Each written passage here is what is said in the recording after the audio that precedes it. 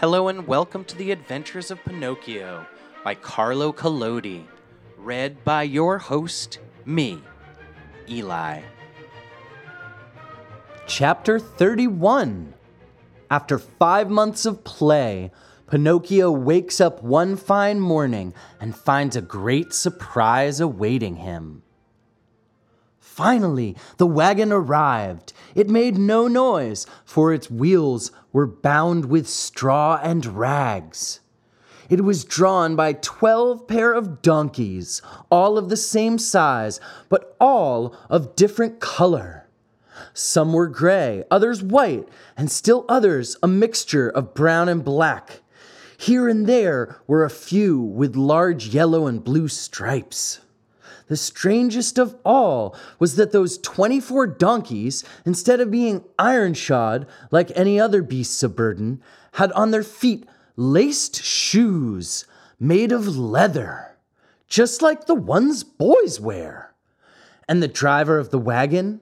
Imagine to yourself a little fat man, much wider than he was long, round and shiny as a ball of butter, with a face beaming like an apple, a little mouth that always smiled, and a voice small and wheedling, like that of a cat begging for food.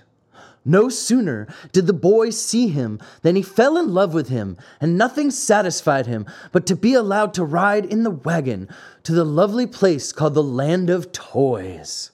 In fact, the wagon was so closely packed with boys of all ages that it looked like a box of sardines. They were uncomfortable. They were piled one on top of the other. They could hardly breathe, yet not one word of complaint was heard. The thought that in a few hours they would reach a country where there were no schools, no books, no teachers, made these boys so happy that they felt neither hunger nor thirst, nor sleep nor discomfort. No sooner had the wagon stopped than the little fat man turned to Lampwick. With bows and smiles, he asked in a wheedling tone, "Tell me, my fine boy, do you also want to come to my wonderful country?" "Indeed I do. But I warn you, my little dear, there's no more room in the wagon. It is full." "Never mind," answered Lampwick. "If there's no room inside, I can sit on the top of the coach." And with one leap, he perched himself there. "What about you, my love?" asked the little man, turning politely to Pinocchio. "What are you going to do? Will you come with us, or do you stay here?" "I stay here," answered Pinocchio. "I want to return home, as I prefer to study and to succeed in life." "May that bring you luck." "Pinocchio," Lampwick called out, "listen to me. Come with us, and we'll always be happy." "No, no, no. Come with us, and we'll always be happy," cried 4 other voices from the wagon. "Come with us, and we'll always be happy," shouted the 100 and more boys in the wagon all together. "And if I go with you, what will my good fairy say?" asked the marionette, who was beginning to waver and weaken in his good resolutions. "Don't worry so much. Only think that we're going to a land where we shall be allowed to make all the racket we like from morning till night." Pinocchio did not answer, but sighed deeply once, twice, a third time. Finally he said, "Make room for me. I want to go too." "The seats are all filled," said the little man. "But to show you how much I think of you, take my place as the coachman." "And you?" "I'll walk." "No, indeed. I could not permit such a thing. I much prefer riding one of these donkeys," cried Pinocchio. No sooner said than done. He approached the first donkey and tried to mount it, but the little animal turned suddenly and gave him such a terrible kick in the stomach that Pinocchio was thrown to the ground and fell with his legs in the air.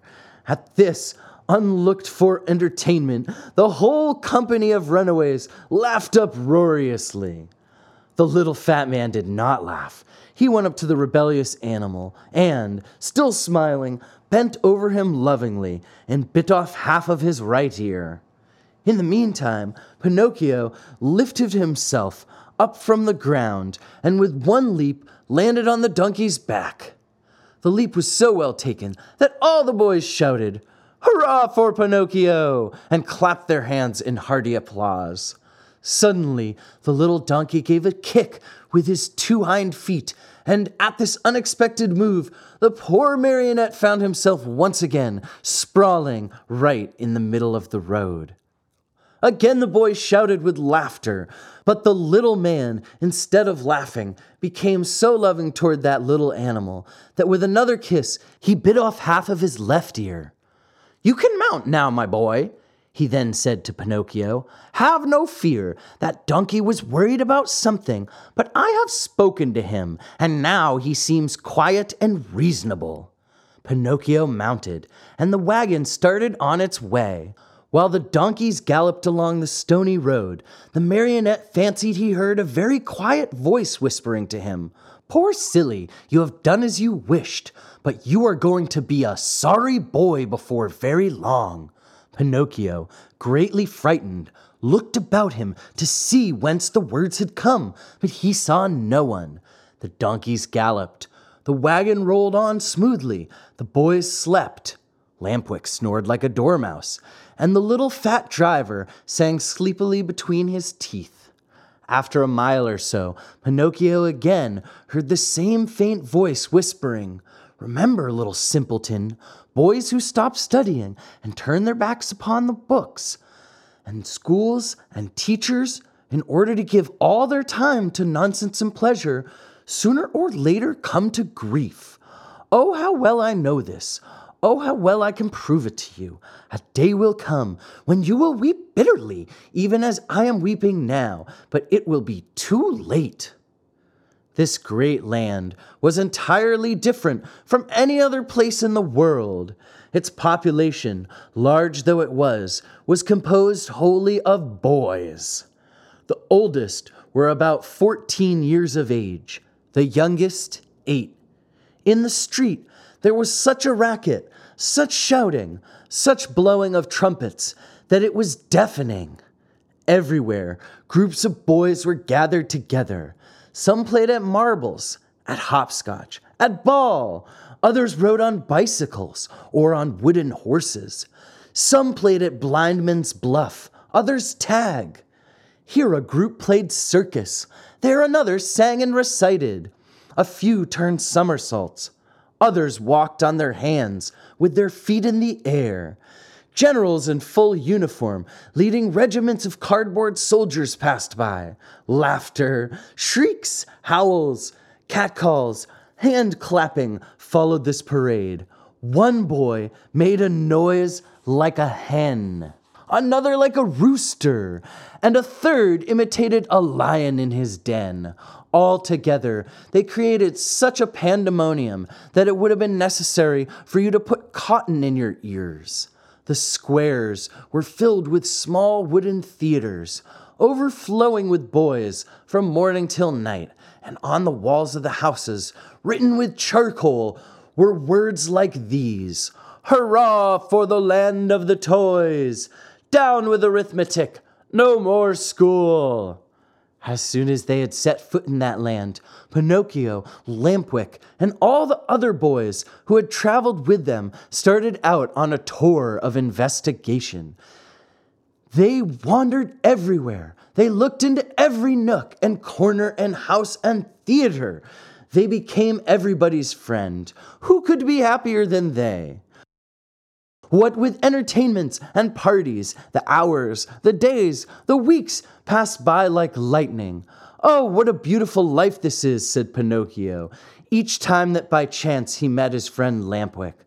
"Was I right or wrong?" answered Lampwick. "And to think that you did not want to come, to think that even yesterday the idea came into your head to return home, to see your fairy, and to start studying again.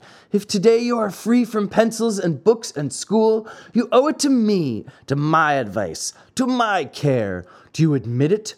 only true friends count after all. It's true, Lampwick. It's true. If today I am a really happy boy, it is all because of you. And to think that the teacher, when speaking of you, used to say, "Do not go with that Lampwick. He is a bad companion, and someday he will lead you astray." "Poor teacher," answered the other, nodding his head. "Indeed, I know how much he disliked me, and how he enjoyed speaking ill of me, but I am of generous nature, and I gladly forgive him." "Great soul," said Pinocchio, fondly embracing his friend. 5 months passed, and the boys continued playing and enjoying themselves from morn till night without ever seeing a book or a desk or a school. But, my children, there came a morning when Pinocchio awoke and found a great surprise awaiting him, a surprise which made him feel very unhappy, as you shall see.